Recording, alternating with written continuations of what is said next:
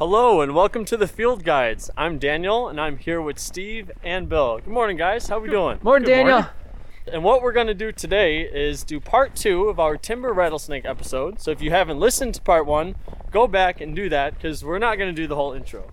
All right, well done, Daniel. Slacking off on his second episode. Hey, wow. Baby steps, guys. Baby steps. His first intro. Yeah. Well done, sir. Although that was okay. I think I said once in there. That's right. Although, in defense of Dan, we've done roughly the same number of episodes since his first episode, probably.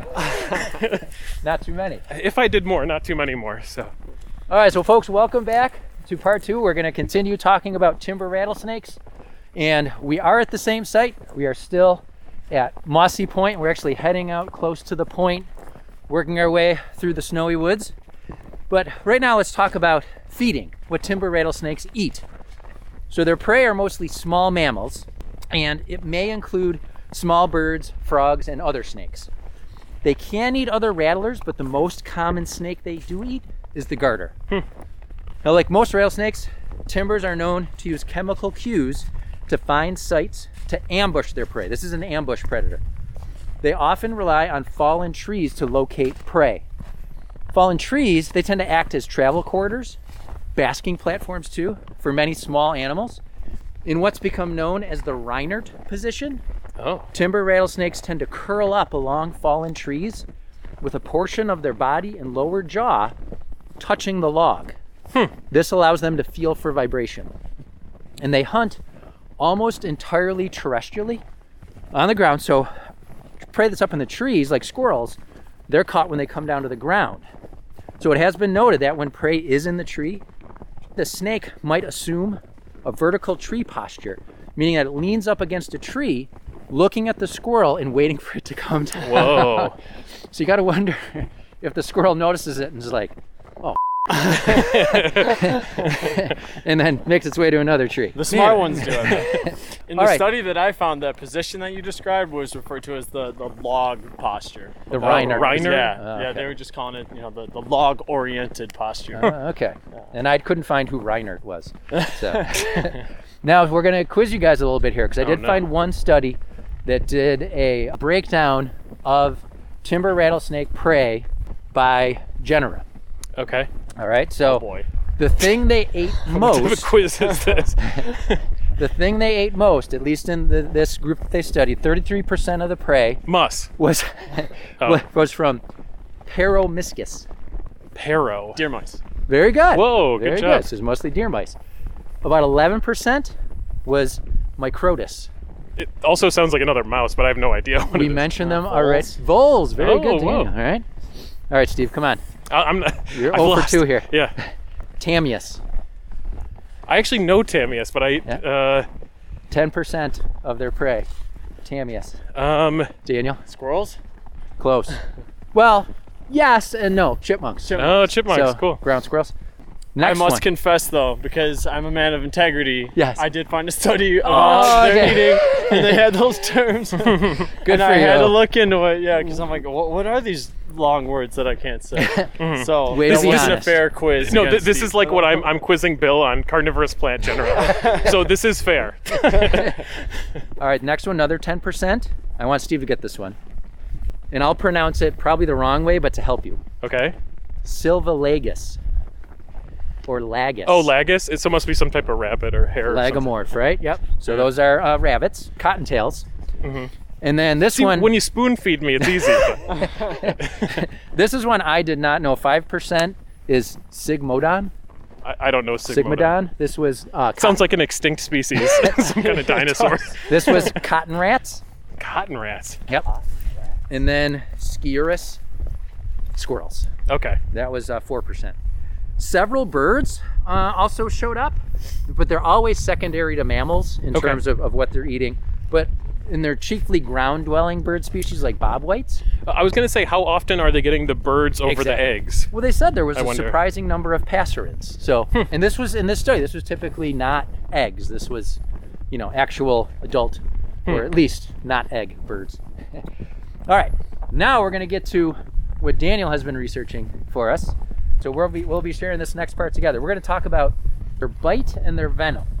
So why don't we talk about their teeth first? Because there was a long section in here that part of me kept wanting to leave out, but I just couldn't leave it out because I found it too interesting. And we've mentioned this briefly, the different dentition in snakes. So in part 1, we talked about how different species have different modes of reproducing in terms of do they lay eggs or do they have live young.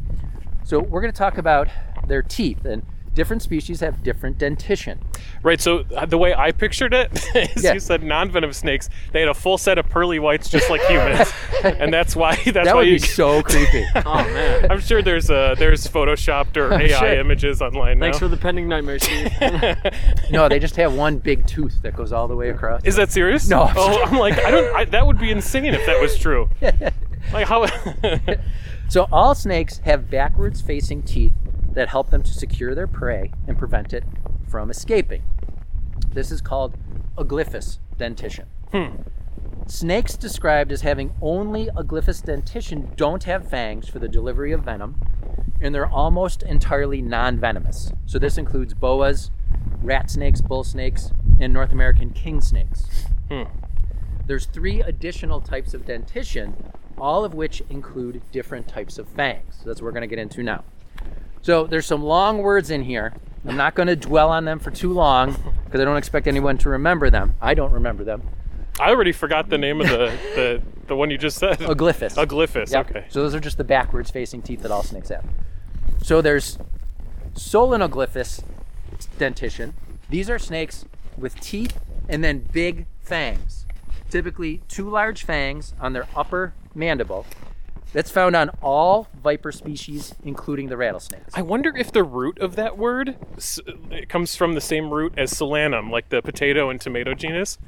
Because those are potato also and potato or tomato. the potato and the potato genus, yeah. Now you're talking my language.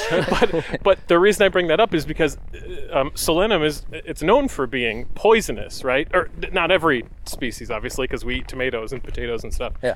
I wonder if there's some kind of connection. Right. And I'm frantically trying to think in my brain, I must have looked up what these words meant, but for some reason it's not in my notes. So I don't know. And folks, I was telling the guys before we were recording, just diving down this rabbit hole of timber rattlesnakes, there's just so much information. I really, really tried to make this a 1-part episode, and I just couldn't. There was no way to do it. I kept going through all my notes and being left with like 6 pages of notes. I just couldn't do it. All right, so these fanged ones with the 2 big fangs, which our timber rattlesnake has, they have sharp hollow fangs for the injection of venom. Think of like a hypodermic needle. The fangs are hinged, so when the mouth is closed, the fangs lay flat parallel to their upper jaw. But when the snake strikes, those fangs swing down into more of a perpendicular orientation. The venom glands are well developed. So venom is delivered to the fangs through a duct. Once the snake strikes and closes its jaws, compressor muscles deliver venom at high pressure. So it's really injecting the venom. Now another tooth type, these are proteroglyphous, belong to snakes with smaller, non-hinged fangs on their upper front jaws. So these include cobras, coral snakes, mambas, and sea snakes. Sneeze snakes. That's from Dr. Seuss. These fangs are about 3 times shorter than solenoglyphous fangs. And as I'm talking, I'm thinking I'll probably put some pictures of each of these onto the episode notes. And are these also hollow? So hang on. Oh, yeah. While most solenoglyphous snakes strike their prey, release, and then hunt down their injured prey, so that's that first group. So when timber rattlesnakes, they'll often strike, inject their venom, and then basically just hang back and wait for it to die, more or less, or succumb. These guys, the proteroglyphous, they'll simply strike and hang on and wait for the venom to take effect. And some of these species will even envenomate and constrict. So trying to hold on and really to stop blood flow through the animal. So, Steve, you just asked if they're hollow. I don't know. We'll have to put that into the episode But if notes. it's venomous, I would imagine it would have to have a injection It is connected system. to a venom gland. Okay, so I would imagine that they are hollow, but I don't want to say for sure. We'll put that into the notes.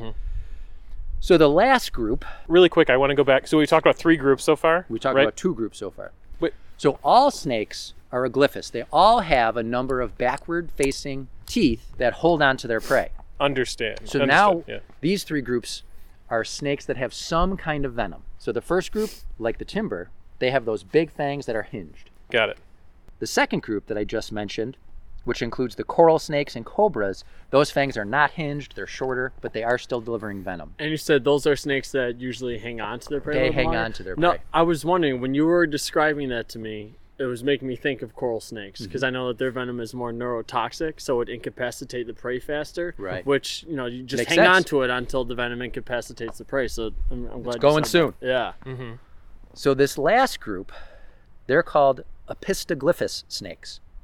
Their fangs are in the back of their mouths. They're small fangs, and they're simply grooved. They don't have a venom gland, so they're not hollow. Species like this, such as the eastern hog-nosed snake and garter snakes, instead have something called a Duvernoy's gland, which appears to be similar to a parotoid gland in toads. Huh. It releases mild venom passively. Hmm. So again, these are opistoglyphus snakes. They gnaw on their prey, and it's thought that maybe the grooves in their rear fangs help guide the toxin into the bite. The more they chew, the more venom is delivered to their prey. Garter snakes were long thought to be non-venomous, but this was just discovered in the early 2000s. So like within the last 20 Wow. years, that they in fact secrete a mild neurotoxic venom from their Duvernoy's gland. Well, it must be very mild though, because I've known. Well, I haven't been bit by them, but I've known people that have been bit by garter snakes, and usually it's just like a red, inflamed a little bit, but Yeah. it was very mild, incredibly mild. So and as you said, they can't seriously injure or kill anyone. The venom is comparatively mild. Mhm. But in a few cases, some people experience swelling and bruising. But timber rattlesnakes, they are again solenoglyphous. So they have those big fangs, and they also have a high venom yield. And that makes them potentially one of North America's most dangerous snakes. But it's offset somewhat by what we said at the beginning of part one. It's offset somewhat by their mild disposition. And usually before striking, they often perform a good deal of preliminary rattling and fainting. So just like they're gonna bite. They also have a long brumation period in a lot of their range. So like up here in New York, you're not gonna see timber rattlesnakes, or even in Pennsylvania really, where they're more common, from October to April. Yeah. Like that's typically their brumation, which is what, 6-7 months, right? Now, let's get into the venom, because one thing that I didn't know, and one thing that really started us on this path of exploring timbers for this episode, was finding out that there's considerable geographic variation in the toxicity of the venom of timber rattlesnakes. Now, I found in my research, Daniel, that happens in a lot of rattlesnake species. I didn't realize that. Yeah, there's tremendous variation in the venom. And the papers that I were reading were talking about the reasoning they think behind that is because of how much of a selective pressure the venom is, because that's the primary way they not only capture their prey, but also defend themselves. So selective pressures are going to be pretty strong, and that's going to cause evolutionary changes to happen quickly. So when you guys are talking about variation, you're not talking about daily variation, like time of the year variation. You're talking about like from group to group or individual snake to individual snake. There's Right. Like a snake here in New York State may have a venom that acts very differently from a snake in Florida, a timber rattlesnake in Florida. Yes. Same species, but I mean, sometimes, correct me if I'm wrong, Daniel, some can be neurotoxic and some can be hemo, like affecting the blood more. Yeah, like a necrotic. Yeah, Right. so it causes like apoptosis, which is cell decay, hemorrhaging. It prevents blood from clotting. Right. So what I learned when I moved down to Okefenokee was, one, that people have a lot of interest in venomous snakes, because of the potential dangers and such, and they are a polarizing figure. That's probably why there's so many studies on them. But people in a lot of my programs would constantly ask about the venomous snakes of Okefenokee. So I would read about them, and essentially the simplified results that I found regarding the venom was the 3 rattlesnake species possess more of this necrotic venom. So this venom that causes hemorrhaging, cell death, prevents blood from clotting, that sort of thing. In reality, that is a gross oversimplification. There's a lot of variation between different venom types, not only between different populations, but venom types can also change within an individual over its lifetime. Whoa. Which is pretty crazy. I didn't come across that. Yeah. Whoa. To me, just you saying that almost makes more sense, because it's hard to believe that the venoms would act so differently in different populations or in different individuals, unless either those venom types were either so similar to each other in the first place, or the same snake could do, like, depending on its development or whatever, I don't know, like that it could potentially create both.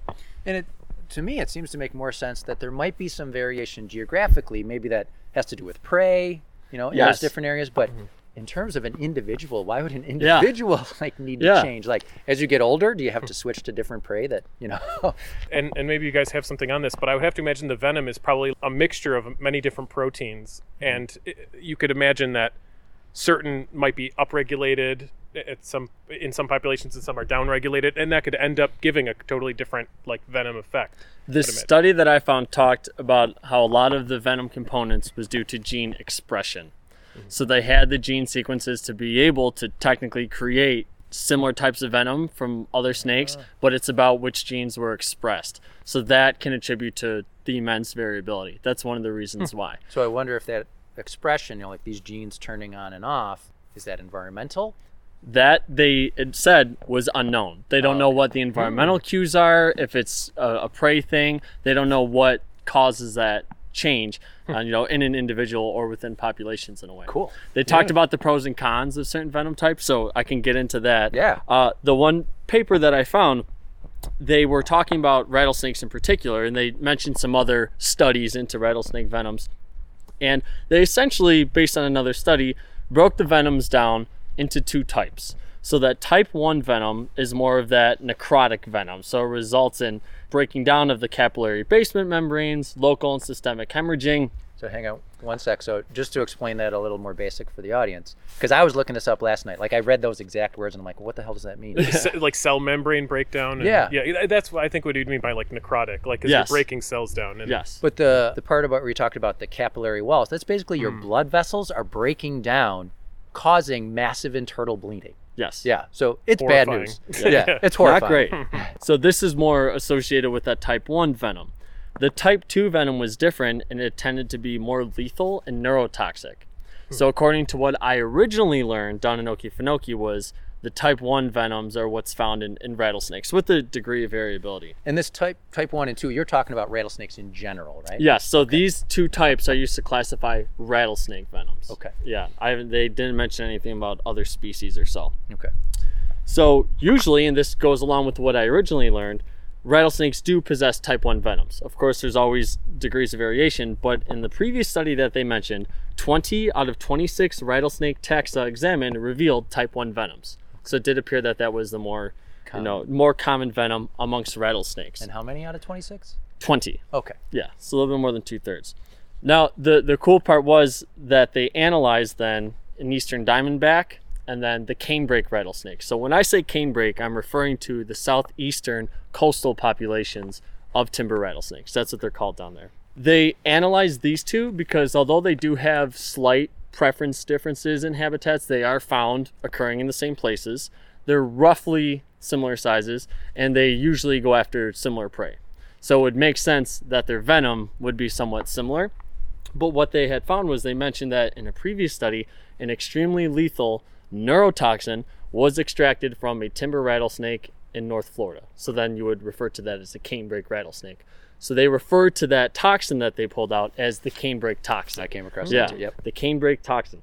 So what this study did was it really wanted to dive into, at the molecular level, the toxins. So they collected an eastern diamondback rattlesnake and a canebrake rattlesnake, and then from North Florida, and they examined the toxins. And what they had found was that in that eastern diamondback had all the proteins and such and stuff that was way over my head that made it fall underneath that type 1 category. And then they found all the proteins and such that would have made that venom more neurotoxic under the type 2 category in the canebrake rattlesnake. So that was interesting there, because the question is, why? Why is it this southeastern population? Because they had mentioned that in most populations of the eastern diamondbacks and then most populations of timbers, they have type 1 venom. But when you get to these certain populations in the southeast, you'll start to find the type 2 venom in the canebrakes. But they don't know why. They're not sure why. Wow. Yeah. So part of this is a thought that I had with absolutely no scientific backing behind it. They mentioned that type 1 venoms, being necrotic, do assist with the digestion of prey, because it's already starting to break down. So they mentioned that the type 2 venom, while it is in theory more lethal because it's neurotoxic, it incapacitates your prey better, it does not assist with any of the breaking down or digestion of prey. So in colder environments, potentially, that might be more of a setback because a certain body temperature, thermal regulation, needs to be achieved in order for digestion within cold-blooded animals. So these snakes down south, they don't need that Because little it's boost warmer, to help they digest. might not, they probably don't have as hard of a time achieving the body temperature necessary to digest without the addition of a necrotic venom. But there's no research. Absolutely nothing. Okay. I just thought that, yeah. I like it though. Because then you would also have to wonder why other populations in that area aren't also, Exactly. even if it's by mistake, I guess all evolution is sort of like a mistake. I guess. I don't know. It's random. But yeah. To a degree. Why you wouldn't see it popped up, or maybe it is popped up. We just haven't maybe surveyed all the populations or something. I don't know. And you would think if that was the case, the eastern diamondback that they sampled for venom as well, that would also have more of this neurotoxic venom to it. But Right. it's found in the canebrake, not the eastern diamondback, which is so interesting. My And brain's generating so many questions. it was cool to follow up on this because I was actually at my smart mentor down south, Chip Campbell. I was helping him do some work on his house, and we came across a pygmy rattlesnake, like right next to his house. And we were just talking about rattlesnakes and the different venoms and such, and I had brought up how rattlesnake venom is necrotic, and he said, usually, but a lot of some of the canebrakes in the southeast, some of these populations have more of a neurotoxic component to it. So he was the first one that told me about that, and kind of was the first clue to just how complex the venom is. I mean, even just within that type 1 and that type 2, there's just immense variation in the venom. Yeah, which is interesting. We've said that neurotoxic venom is more deadly, but so how is it killing differently? So I know before you explained the necrotic one is it breaks down cells, there's more bleeding internally and things like that.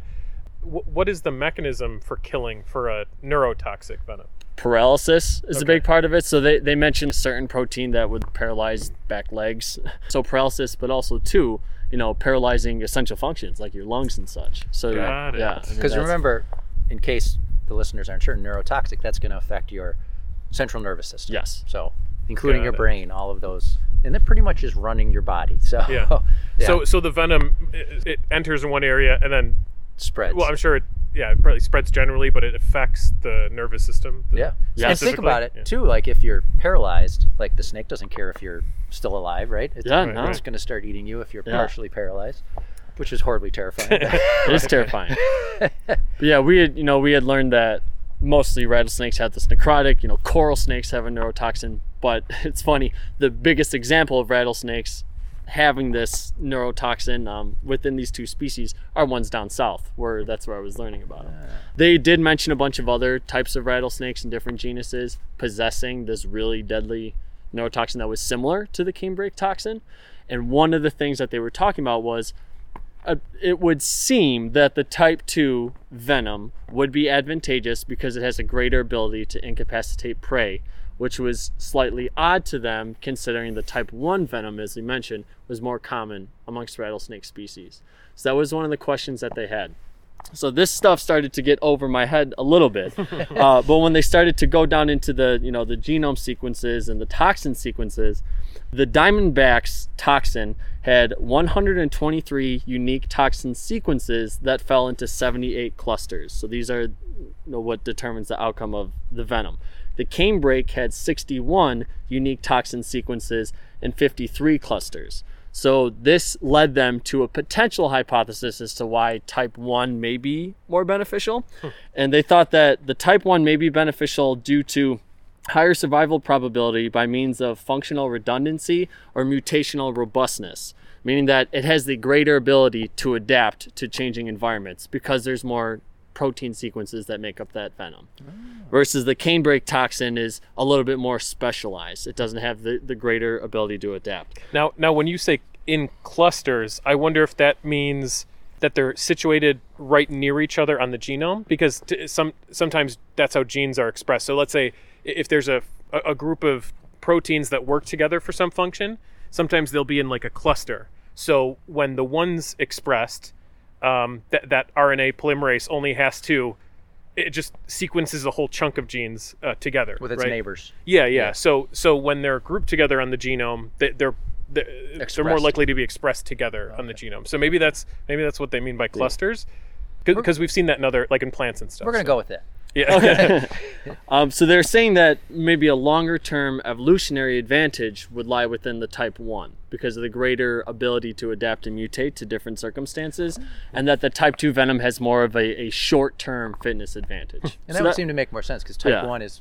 much broader in the populations, right? Yes. In the range. Like you're going to find type 1 much more commonly. Because the question that they're posing was, why is type 2 not more common if it has a greater ability to incapacitate prey? And that's one of the theories that they come up with, which does make sense. They're weird in Florida. Which does make sense.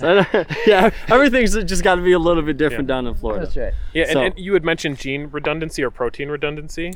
Yeah, if you want to hop into that. So it is a topic in genomics where you talked about adaptation. So when you have this is the easiest example that I can think of. So let's say you have a whole genome, and let's just imagine that every gene in that genome is necessary. So you can't afford to have a mutation in any gene, because this isn't true, but let's just say that every gene in this hypothetical genome is absolutely necessary, can't afford to have mutations or anything.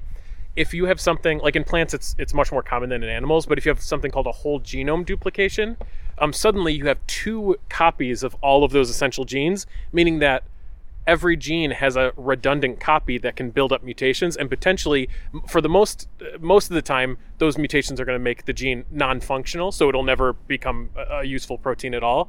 But there's always the chance that it mutates into something new. That's a super rare thing, but it happens. Or there's maybe both copies build up mutations, and so now they both kind of do the same function, but they can tweak the expression of that of those genes a little bit more carefully.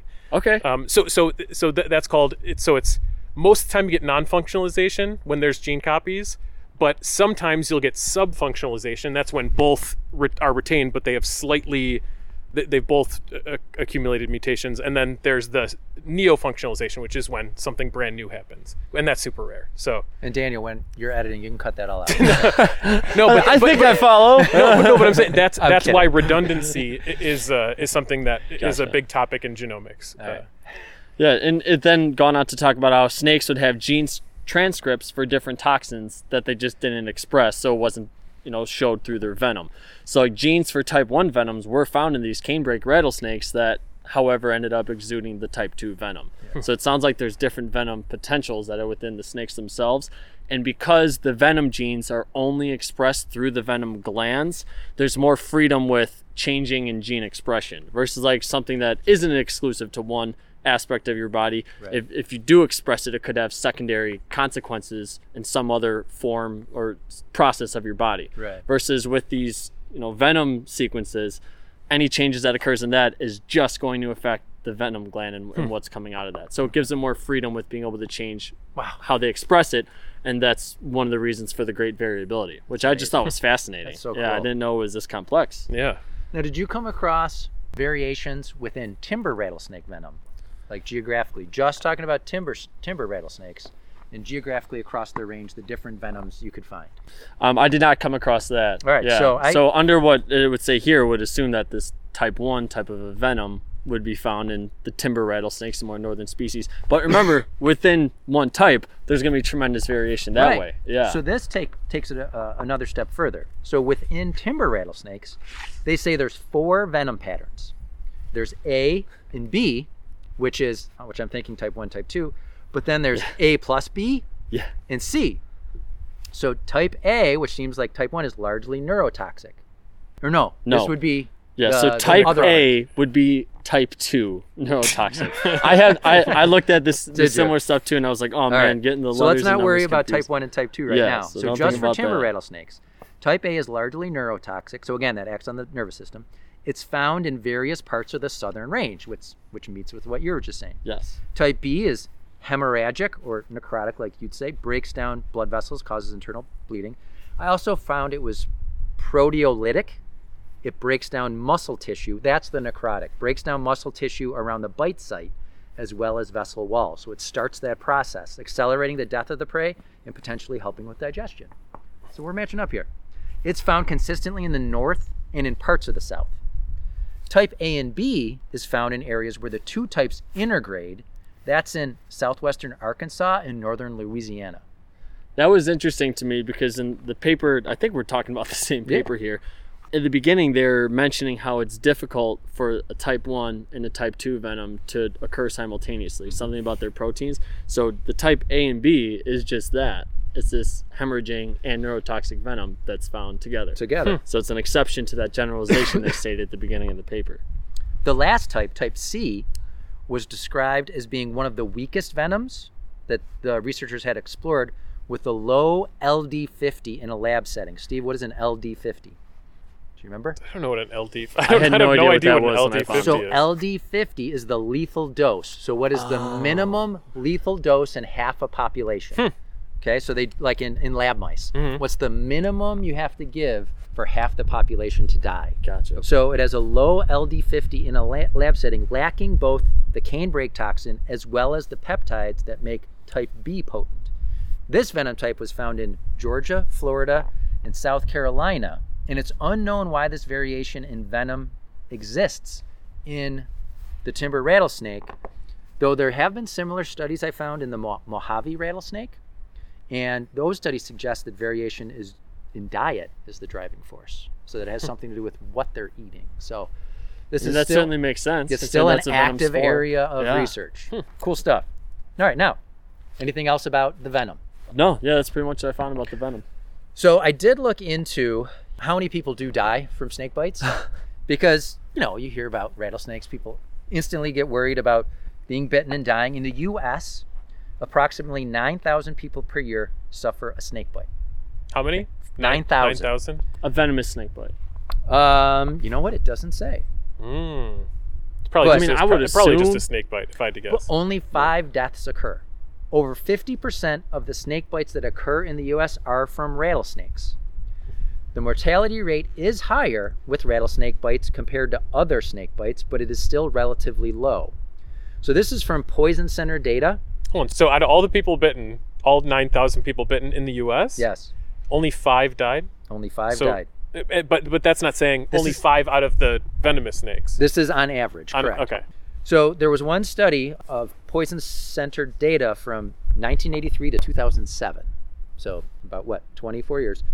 Showed 1 death per 736 patients that came into a hospital with rattlesnake bites. Okay, 1 death per 736 patients. And this I couldn't find more information on. The paper said oftentimes the victim of a rattlesnake bite is a young, intoxicated male. I was just about to say that. On their dominant hand. I was going to say, is it Hold usually my on their beer. forearm? Yeah, that's true. Yeah, that's what Chip told me. Watch this. I believe it. Yeah. But you know what? I guess I'm not super surprised that our numbers, the human deaths aren't very high, because we're not their prey. You know, we're the thing they're trying to not have anything to do with. Right. So they don't want to bite us because they're not going to be able to eat us. If we were a mouse to them. Right. One of the analogies I use for that is like, if you had to fight a bear, and you would not want to fight it with, a venomous stick or something like that. It wouldn't work. Right. Yeah, you might envenomate it, but then you're going to die. You'd want to just not be seen by the bear altogether. Right. You'd want to avoid the bear. Yeah. There actually is a North American snake bite registry. From 2013 to 2015, they documented 256 rattlesnake bites, no deaths. But rattlesnake bites were associated with higher proportions of longer hospital stays, which makes sense. Yeah. Compared to non-rattlesnake species like copperheads and coral snakes. So you get bit by a rattlesnake, you're going to have to stay in the hospital a little longer. Now, although mortality is low, there's still significant mortality associated with rattlesnake toxicity. So it's basically like, respect these guys. Don't think, there's not that many people dying. Right? You want to respect them. And I assume that all the people that did survive probably got the anti-venom treatment. Yeah. And that leads me to the next thing. Perfect. Is it anti-venom or anti-venin? Oh, what? Man, I thought anti-venom. Haven't you heard? The whole reason you brought up a word that I've never heard of before and I never would have used ever in my whole life makes me think that it's the second thing. You've never heard it? You've never heard anti-venin? Anti-venin? Have you ever heard that? I don't think so.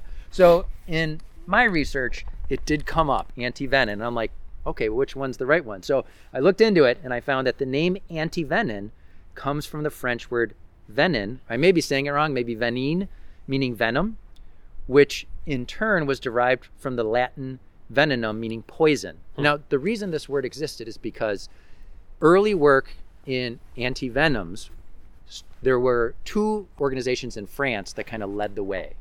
So that's why this term is in a lot of the literature from the 20th century. They got a snake problem over there? I know wonder what? why France. That's a good question. Yeah. Huh. I'm not sure why. Interesting. So historically, that term antivenin was predominant around the world. Its first published use was in 1895, but in 1981, the World Health Organization decided that the preferred terminology in English would be venom and antivenom, rather than venin and antivenin or venin. I could have told you that. The fact that I've never heard the venin one.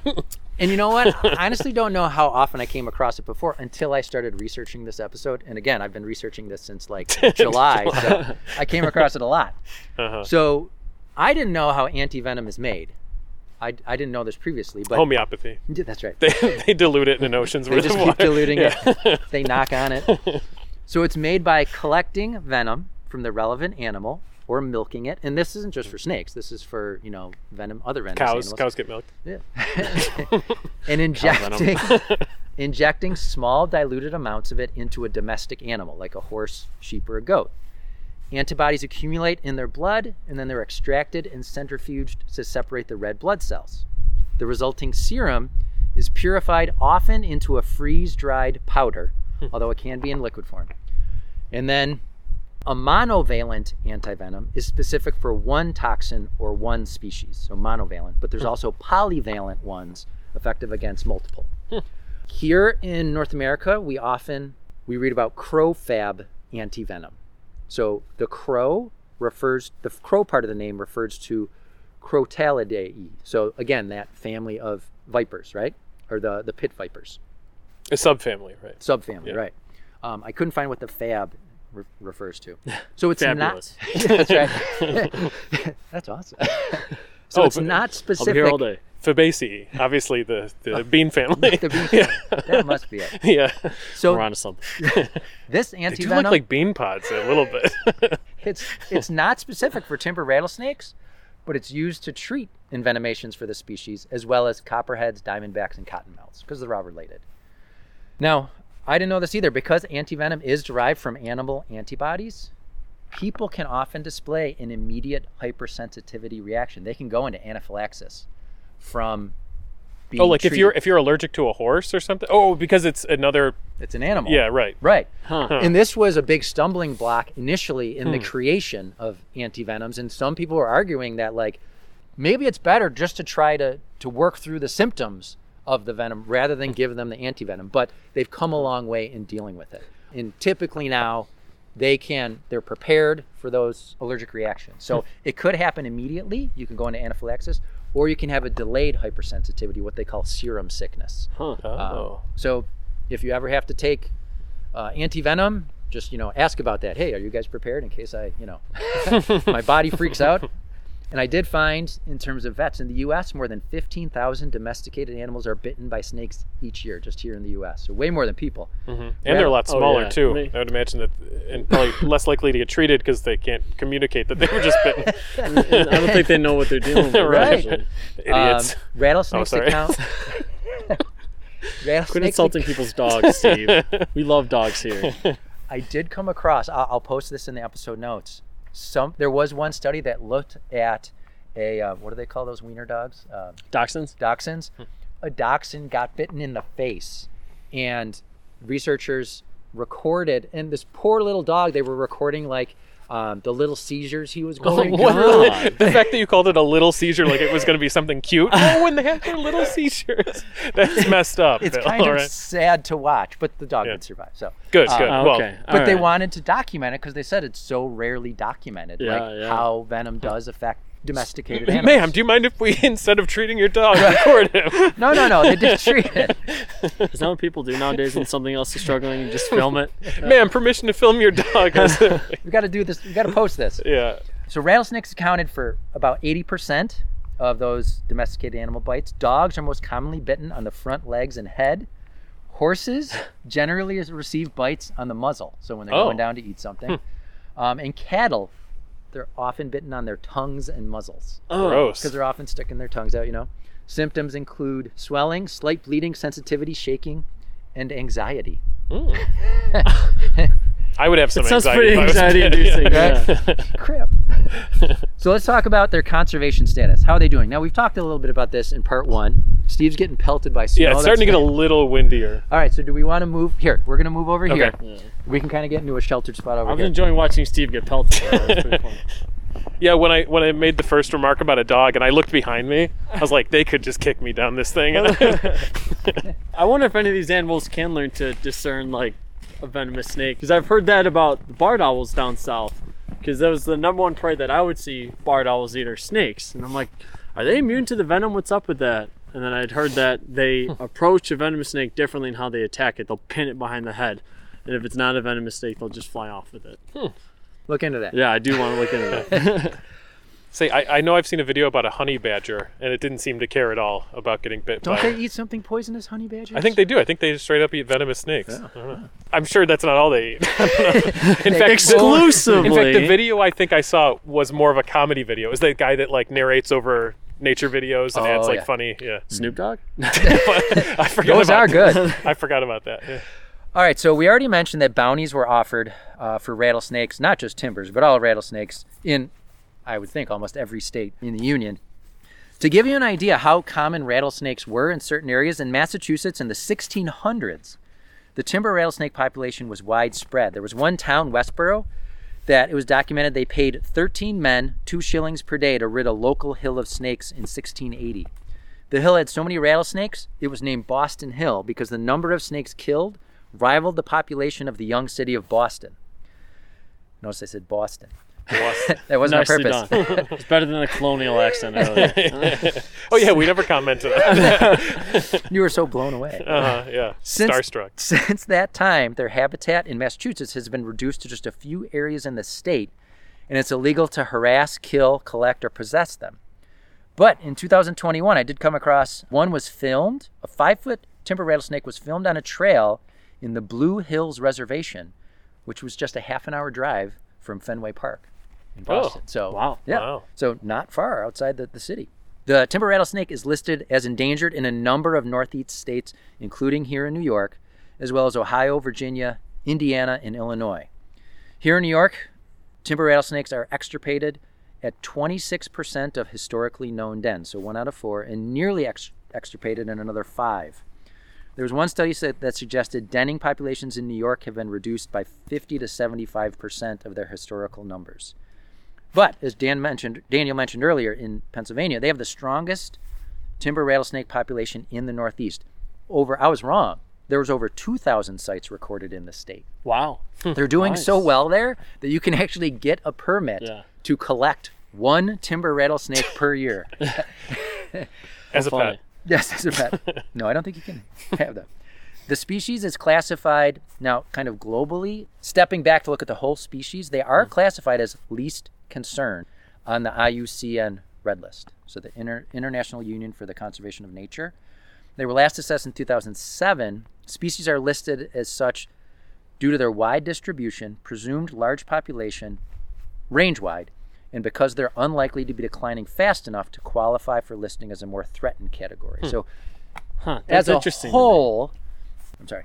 I was just going to say in the status discussion in the DEC status assessment that you mentioned from 2013, it starts off with timber rattlesnake populations have declined range-wide from historic levels by perhaps 85 to 90%. Oh, so even more. Yeah, but that's range-wide. I think you mentioned New York. Yeah. So that so was it's range-wide. That was a New York State assessment. They were talking range-wide. Yes, Yeah. yes. So in the New York State assessment, they talk about certain conditions in Pennsylvania and other states as well. Now remember, this Red List assessment, that was done in 2007. Okay. I mean, that's 15 years ago. Maybe they've declined so much in that time that maybe the next assessment that's done, they'll be upgraded.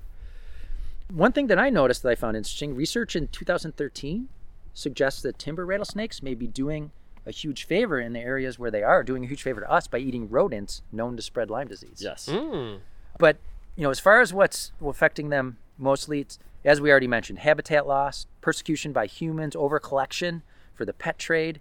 Also, snake fungal disease, SFD, it's often referred to. It's an infectious disorder that can lead to blisters, clouded eyes, and life-threatening skin lesions. Oh, wow.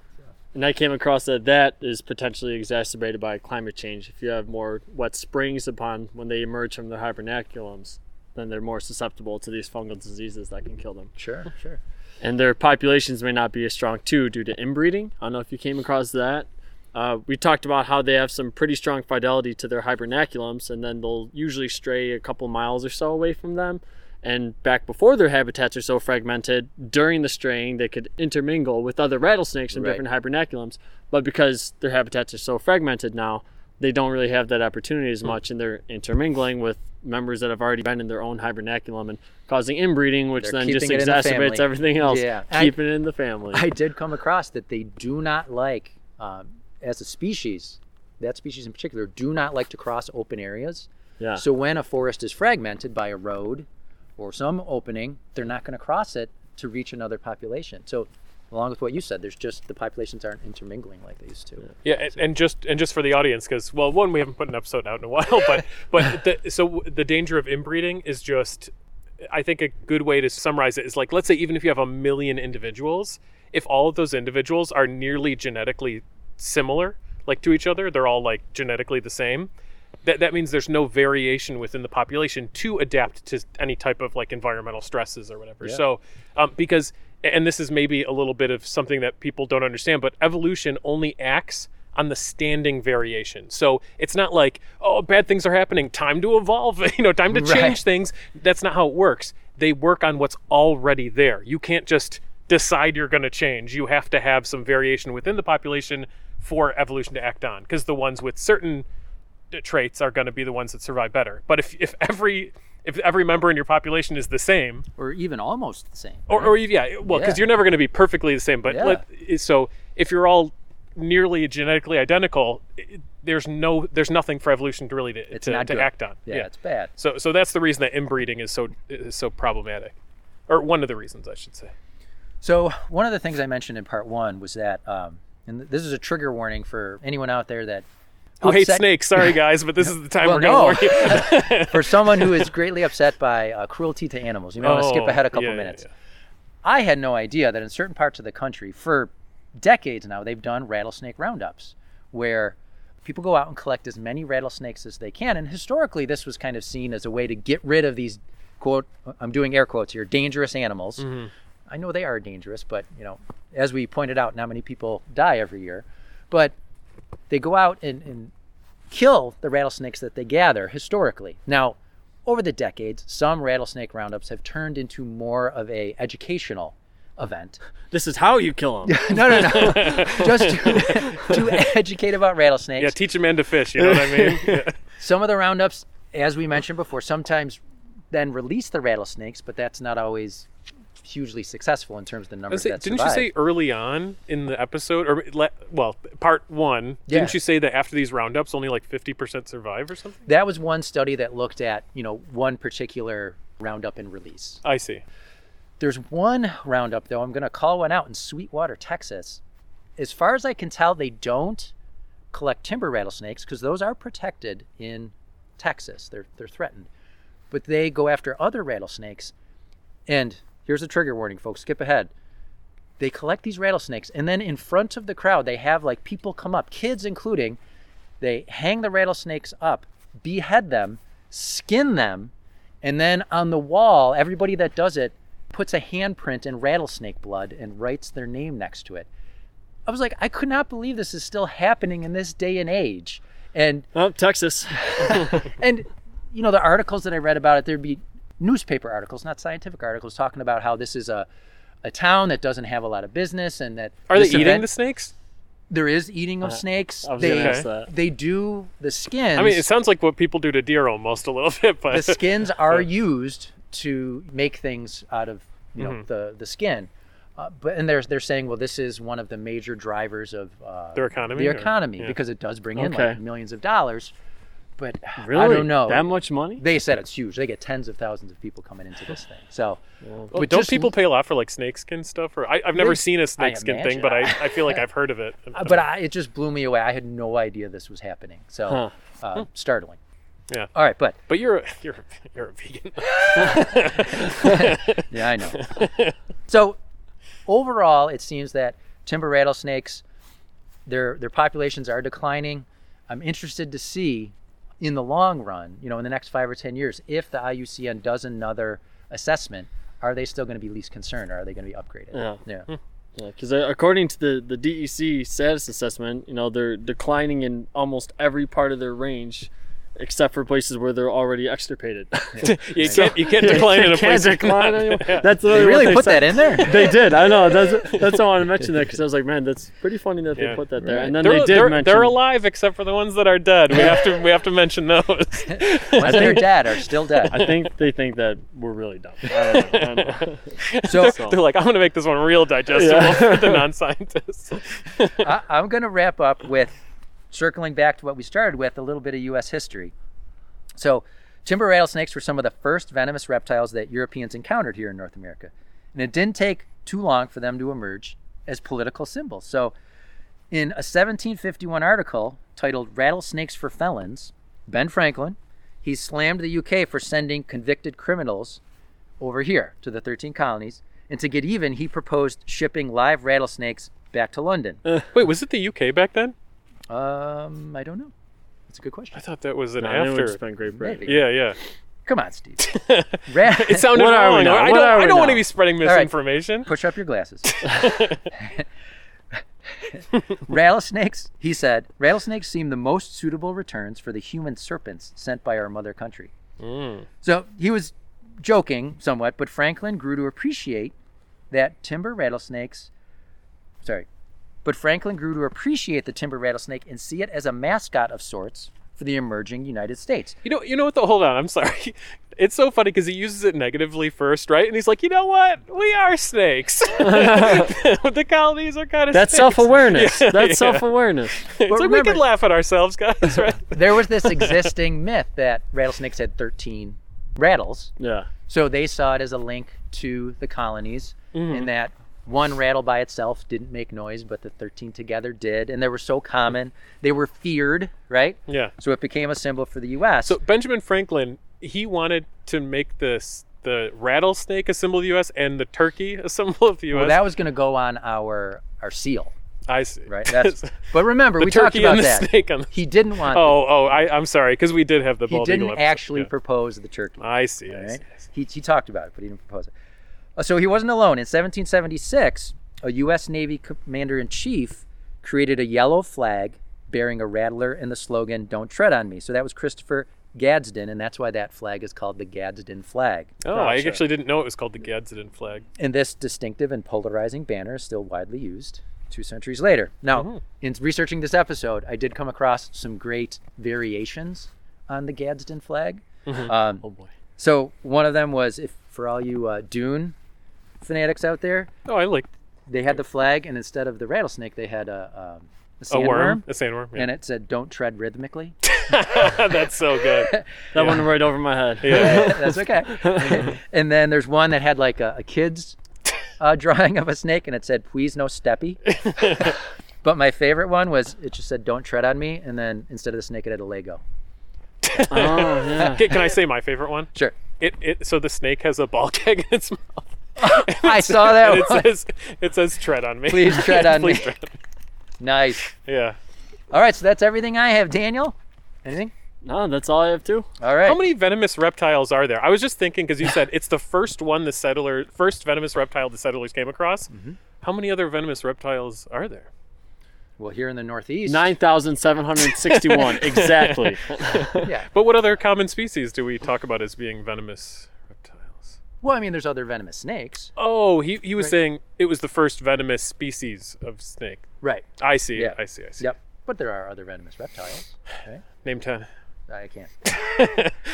You All asked right. too much of us, I Steve. know. All right, so that means it's time to do our wrap up. Daniel, take it away. First time. First and foremost, we'd like to thank our growing list of Patreon supporters. So thank you to our new patrons, Ann B, Emily, Brant S, Sung, Zoe and Leia, Marcus M, Mootlin, and Kimberly B. We also like to give a special shout out each month to our top patrons, so stick around for the end of the episode to hear Field Guides listeners Julian share that list. And remember, if you'd like to be a part of the Field Guides and read our patron list in a future episode, email us at thefieldguides@gmail.com. And we also had another new patron, some guy named Dan M. Well, I was upset about that because I was a patron for a long time and then my debit card expired.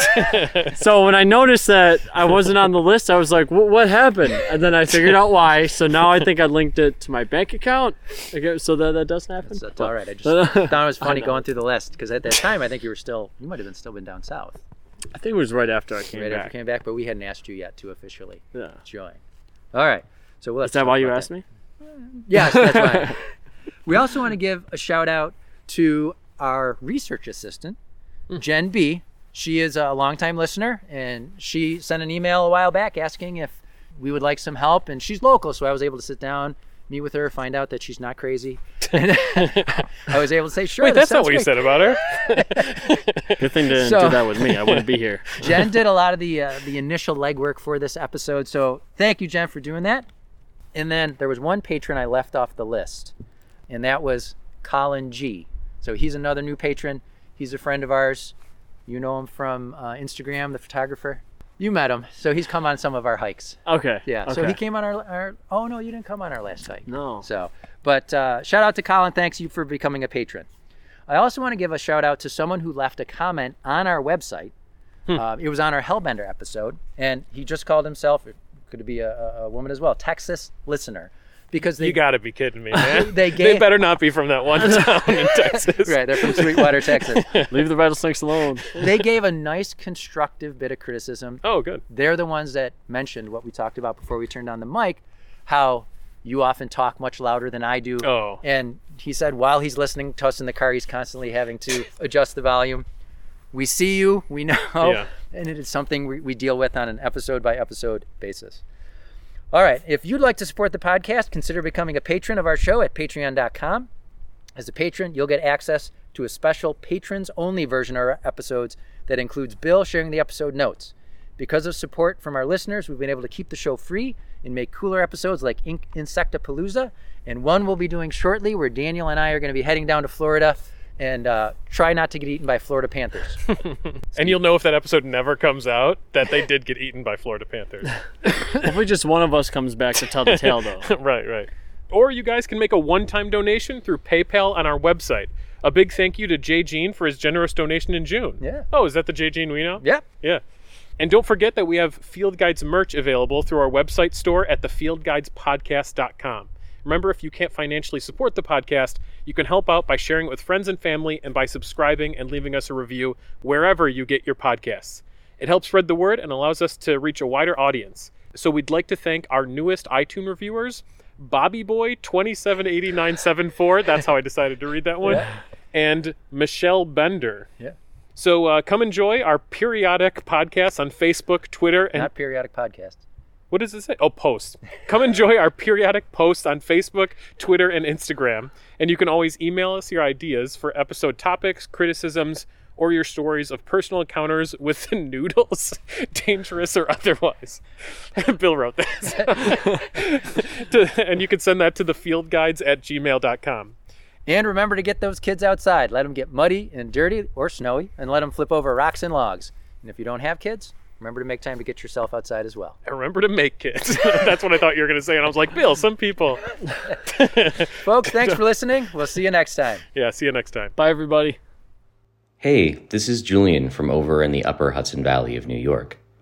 The Field Guides would like to gratefully acknowledge our top patrons: Charcuterie, Eric, Alyssa, Jesse, Adam, the Hebranks, Mary, Sung, Kimberly, Peter, Callie, Jessica, me, Orange Julian, Diane, we named the dog Indy, JJ Kathy, Dwayne, Jonathan A., Colin G., M. Tulin, Brant, Jonathan K., Matt E., Plants in My Pants, Sean M., Sophie, Connor, Measure and Principle, Fragaria papillonoidea, Outside Chronicles, Andrew C., Brandon, Quixote, Robert P., Max D., Jake, Melissa Marie in Dusty, Arizona, Kelly, Sarah, Helen, MD, Judy, Ben,